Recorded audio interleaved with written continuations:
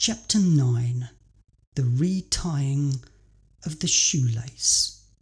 A foolproof method for sculpting an elephant. First, get a huge block of marble. Then, you chip away everything that doesn't look like an elephant.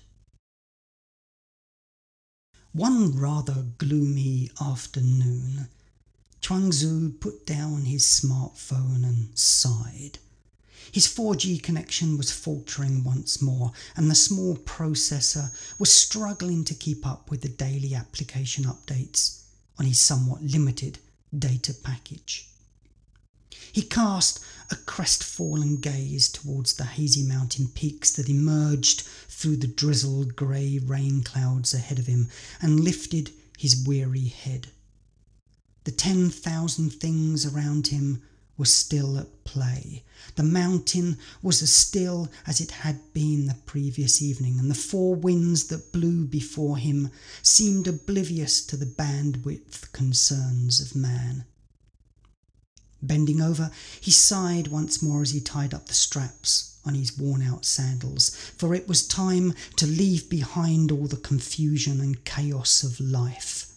Picking up the moon and tucking it under his arm, Chuang-Tzu set forth to merge with the dust of the Tao. Dust merging in the 21st century. Since those fabled days, dust merging has long since fallen out of fashion in the West, being misunderstood since the onset of the Industrial Revolution as the irritating consequence of infrequent hoovering. But true dust merging is about more than mere housekeeping alone. Sometimes, when I feed my dog, he will drop the morsel on the floor before eating it, so that he can lick up a mouthful of dust to accompany the titbit. My dog sees the connection. There is a thread between the dust bag and our interconnectivity with the life of others. The dust of our neighbours and the stellar particles that inhabit our own individual makeup. When we empty the Hoover bag into the compost heap, we are reminded that our birth into this bag of skin and bones, as our friend Alan Watts was prone to describe our state of being, is no more or no less than the cosmos recycling its own dust. The dandruff of the heavenly bodies as they shake themselves down.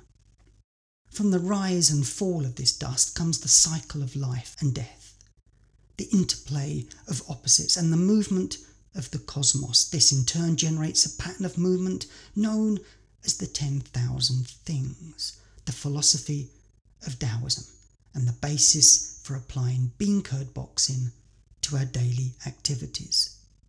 The Tao of Lao Tzu. What then is Taoism?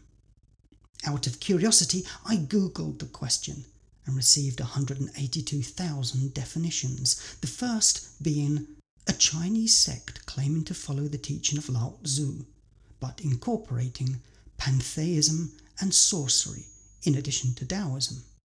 Pantheism? Sorcery? Claiming? I was as confused as that sentry guard must have been at the gates of the enchanted city when Lao Tzu approached one cloudy evening on the back of a weary ox, while on his way to merge with the dust of the universe and leave behind the turmoil of the city.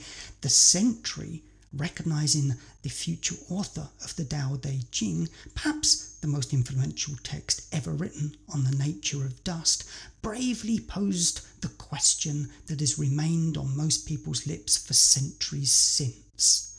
What is Taoism? Taoism, Lao Tzu reportedly said, adjusting his posture to the bony contours of his seat. Well, Taoism is, it's a bit like, it's sort of, you see, eventually Lao Tzu knew that there was only one answer he could give. Those who know do not speak. Those that speak do not know.